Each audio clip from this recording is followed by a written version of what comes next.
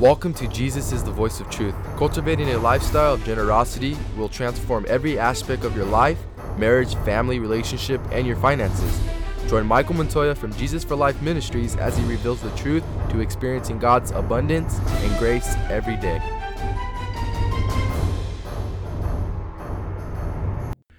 Welcome to Jesus is the Voice of Truth. Thank you for joining us today.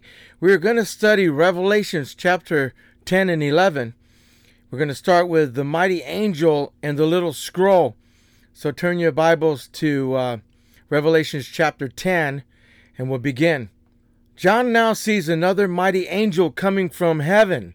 So let's read chapter 10 verse 1. Then I saw another mighty angel coming down from heaven. He was robed in the cloud with a rainbow above his head. His face was like the sun, and his legs were like fiery pillars. The description leads many to believe that he is the Lord Jesus Christ. Because he had a rainbow on his head, the sign of God's covenant, his face was like the sun, an expression of unveiled glory. His feet were like pillars of fire, the pillars speaking of strength and the fire of judgment. Let's look at chapter 10, verse 2. He was holding a little scroll which lay open in his hand. He planted his right foot on the sea and his left foot on the land. He held a little book or a scroll, no doubt a record of impending judgments. With his right foot on the sea and his left foot on the land, he claimed his right to worldwide dominance. When he called out with a loud voice, 7 thunders sounded. Let's look at Revelations chapter 10, verses 3 and 6. And he gave a loud shout like the roar of a lion. When he shouted, the voices of the 7 thunders spoke. And when the 7 thunders spoke, I was about to write, but I heard a voice from heaven say, seal up what the 7 thunders have said, and do not write it down. Then the angel I had seen standing on the sea and on the land raised his right hand to heaven. And he swore by him who lives forever and ever, who created the heavens and all that is in them, the earth and all that is in it, and the sea and all that is in it, and said, there will be no more delay. Apparently John could understand the messages of these thunders, but when he was about to write, the angel forbid him. The angel then swore by God, the Creator, that there should be delay no longer. The mystery of God would be fulfilled during the time of the 7th trumpet. Let's look at chapter 10, verse 7. But in the days when the 7th angel is about to sound his trumpet, the mystery of God will be accomplished, just as he announces to his servants, the prophets. The mystery of God has to do with God's plan to punish all evildoers and to usher in the kingdom of his Son. Let's look at Revelations 10, verses 8 and 9. Then the voice that I heard from the heavens spoke to me once more. Go take the scroll that lies open in the hands of the angel who is standing on the sea and on the land. So I went to the angel and asked him to give me the little scroll. He said to me, take it and eat it, and it will turn your stomach sour, but in your mouth it will be as sweet as honey. John was commanded to eat the little book. That is, he was to read and meditate on the judgment recorded in it. As predicted by the angel, the scroll was sweet as honey in his mouth, but bitter in his stomach. Let's look at chapter 10, verse 10. I took the little scroll from the angel's hand and ate it. It tasted as sweet as honey in my mouth, but when I ate it, my stomach turned sour. For the believer, it is sweet to read God's determination to glorify his Son where he was once crucified. It is sweet to read the triumph of God over Satan and all his hosts. It is sweet to read the time when the wrongs of the earth will be made right. But there is bitterness also connected with the study of prophecy. There is the bitterness of self-judgment which the prophetic scriptures produce. There is bitterness of viewing the judgment which must soon fall on apostate Judaism and Christendom. And there is a bitterness of contemplating the eternal doom of all who reject the Savior. John was told that he must prophesy again about many people, nation, tongues, and kings. Let's look at chapter 10, verse 11. Then I was told, you must prophesy again about many peoples, nations, languages, and kings. The remaining chapters of Revelation fulfill this mandate. Let's look what it says about the two witnesses. John was now commanded to measure the temple and the altar and to number the worshipers. Let's look at Revelation chapter 11, verses 1 and 2. It was given a reed like a measuring rod and was told, "Go and measure the temple of God and the altar with its worshipers. But exclude the outer court, do not measure it, because it has been given to the Gentiles. They will trample on the holy city for 42 months. Measuring here seems to carry the idea of preservation. He was not to measure the court of the Gentiles because it was to be trampled by the nations for 42 months and latter half of the tribulation period. The temple mentioned here is the one that will be standing in Jerusalem during the tribulation period. The act of numbering the worshipers may signify that God will preserve a remnant of worshipers for himself. The altar pictures the means by which they approach him, that is, the work of Christ in Calvary. God will raise up two witnesses during the last half of the tribulation period. Let's look at chapter 11, verse 3. And I will appoint two witnesses, and they will prophesy for 1,260 days, clothed in sackcloth. Clothed in sackcloth, a symbol of mourning, they will cry out against the sins of the people and announce God's coming indignation. The two witnesses are compared to the two olive trees and two lampstands. Let's look at chapter 11, verse 4. They are the two olive trees and the two lampstands, and they stand before the Lord of the earth. As olive trees, they are filled with the Spirit, oil. As lampstands, they bear testimony to the truth of God in the day of darkness. For 3.5 years, the witnesses are miraculously preserved from harm. Let's look at chapter 11, verse 5. If anyone tries to harm them, fire comes from their mouths and devours their enemies. This is how anyone who wants to harm them must die. Fire proceeding from their mouth consumes their foes, and even the efforts to harm them is punished by death. They have power to bring drought on the earth, to turn the waters to blood, and to strike the earth with all plagues. Let's look at chapter 11, verse 6. They have power to shut up the heavens so that it will not rain during the time they are prophesying. And they have power to turn the waters into blood and to strike the earth with every kind of plague as often as they want. It is not surprising that they have been commonly associated with Moses and Elijah, because their power to turn the waters of blood and strike the earth with all plagues remind us of Moses when he was in Egypt. The power over fire and weather reminds us of Elijah's ministry. They will harm the people who crowd the temple of the man of sin whom they come to worship. They will admonish him of the shortness of the time of triumph, of the coming of Jesus to destroy him, of the perils which the tribulation will bring, of the need of counting not their lives dear unto themselves when the rest of life and death shall come, of their need to fear not him who can kill the body only, but to fear him who can cast both body and soul into hell, of the splendor and the nearness of the king and his kingdom after they have suffered a while, of the sureness that if they suffer with him, they shall reign with him, and of the eternal peace, righteousness, and glory that shall be theirs who endure unto the end, even though it may mean martyrdom in the great hour of trial through which they are passing. Mighty indeed will be their testimony from the book. When they finish their testimony, the beast from the bottomless pit will kill them. Let's look at chapter 11, verses 7. Now when they have finished their testimony, the beast comes up from the abyss, will attack them and overpower and kill them. The beast seems to be the same one in chapter 13, verse 8, the head of the revived Roman Empire. The dead bodies of the two witnesses lie in the street of Jerusalem for 3.5 days. Let's look at chapter 11, verses 8. Their body will lie in the public square of the great city, which is figuratively called Sodom and Egypt, where also their Lord was crucified. Jerusalem is here called Sodom because of pride, indulgence, prosperous ease, and indifference to the needs of others. And it is called Egypt because of its idolatry, persecution, and enslavement to sin and unrighteousness. People from all nations view their dead bodies, but do not allow them to be buried. A tremendous indignity in almost all cultures. Let's look at chapter 11, verse 9. For 3.5 days, some from every people, tribe, language, and nation will gaze on their bodies and refuse them burial.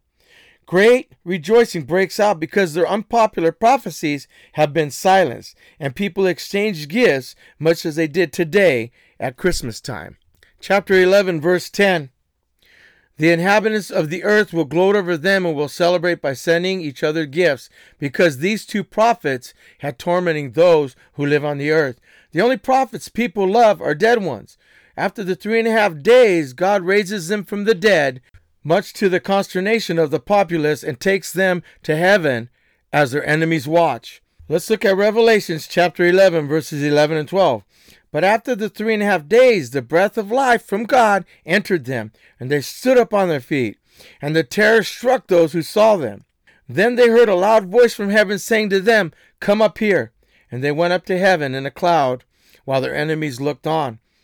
At the same time, Jerusalem is shaken by a great earthquake. 1/10 of the city falls, and the 7,000 people are killed. Revelation chapter 11, verses 13 and 14. At that very hour, there was a severe earthquake, and 1/10 of the city collapsed. 7,000 people were killed in the earthquake, and the survivors were terrified and gave glory to God in heaven. The second woe was past, the third woe is coming. The survivors give glory to God, not genuine worship, but a grudging admission of his power. The second woe is past. This does not mean that everything from chapter 9 verses 13 to chapter 11 verses 13 compromises the second woe. On the contrary, chapter 10 and chapter 11 verses 1 and 13 are a parenthesis between the second woe, which is the sixth trumpet, and the third woe, which is the seventh trumpet. Let's look at the seventh trumpet, chapter 11, verses 15 and 19. The blowing of the seventh trumpet reveals that the great tribulation is over and the reign of Christ has begun. Chapter 11, verse 15. The seventh angel sounded his trumpet, and there were loud voices in heaven which said, "The kingdom of the world has become the kingdom of our Lord and of his Messiah, and he will reign forever and ever."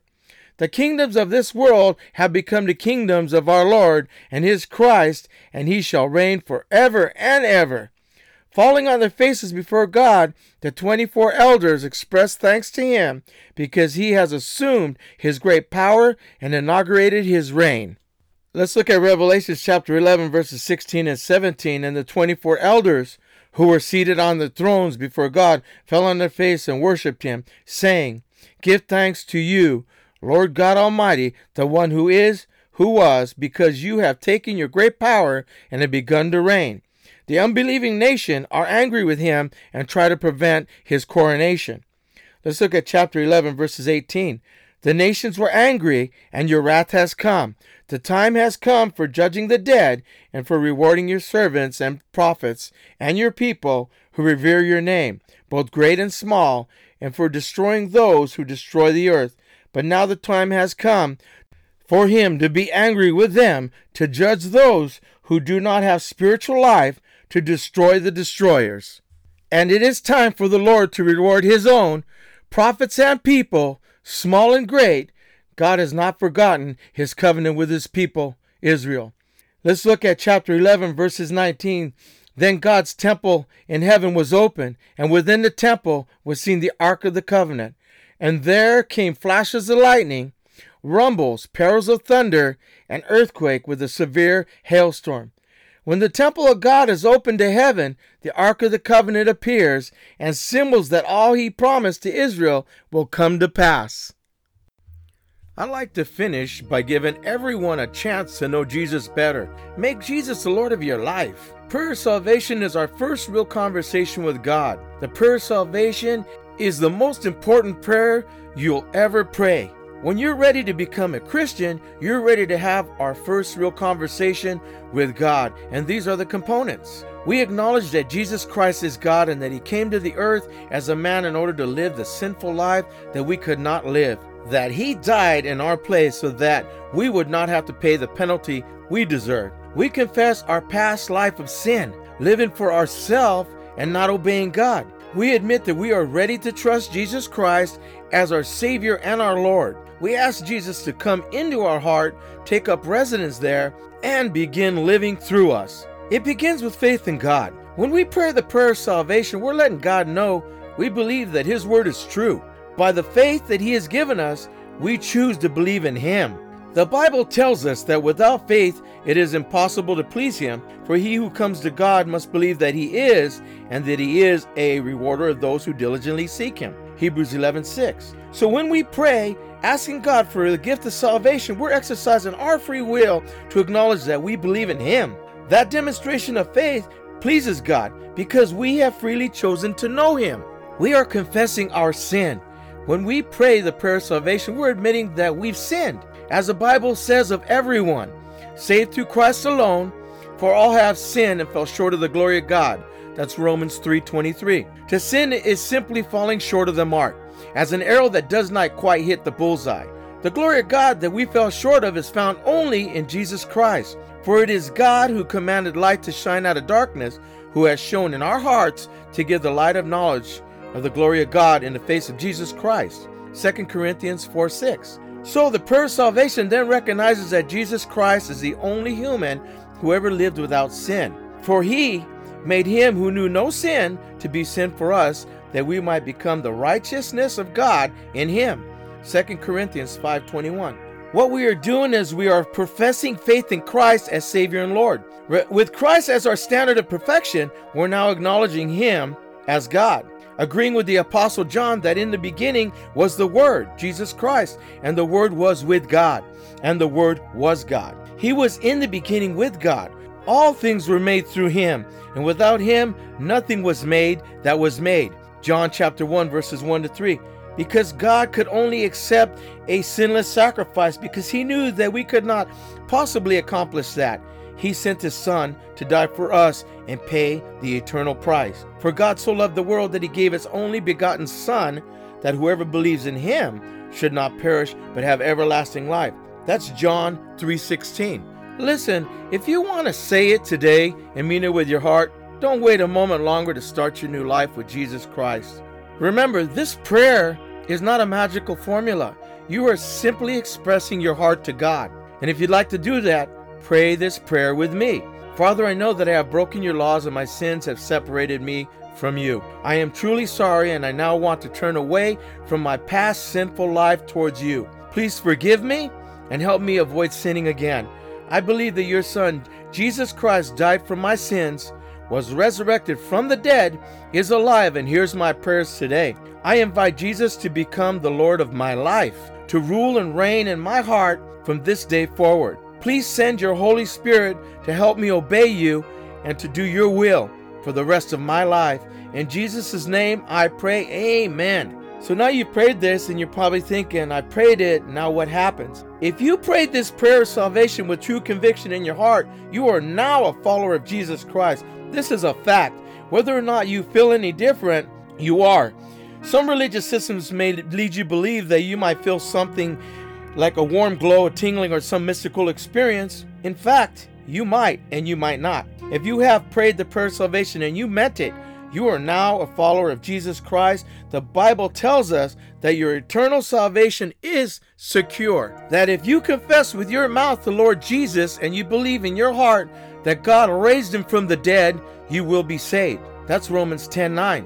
So welcome to the family of God. We encourage you to find a local Bible-based church where you can fellowship with other believers and grow in the knowledge of God through His Word, the Bible. This ministry is listener supported.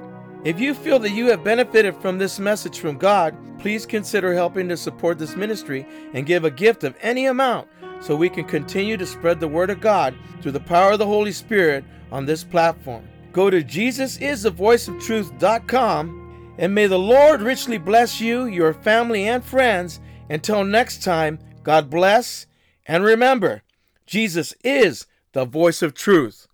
I hope you enjoyed today's program. If you have any prayer requests or questions about Jesus is the Voice of Truth, we encourage you to email us at voiceoftruth411@gmail.com or visit our website at JesusIsTheVoiceOfTruth.com.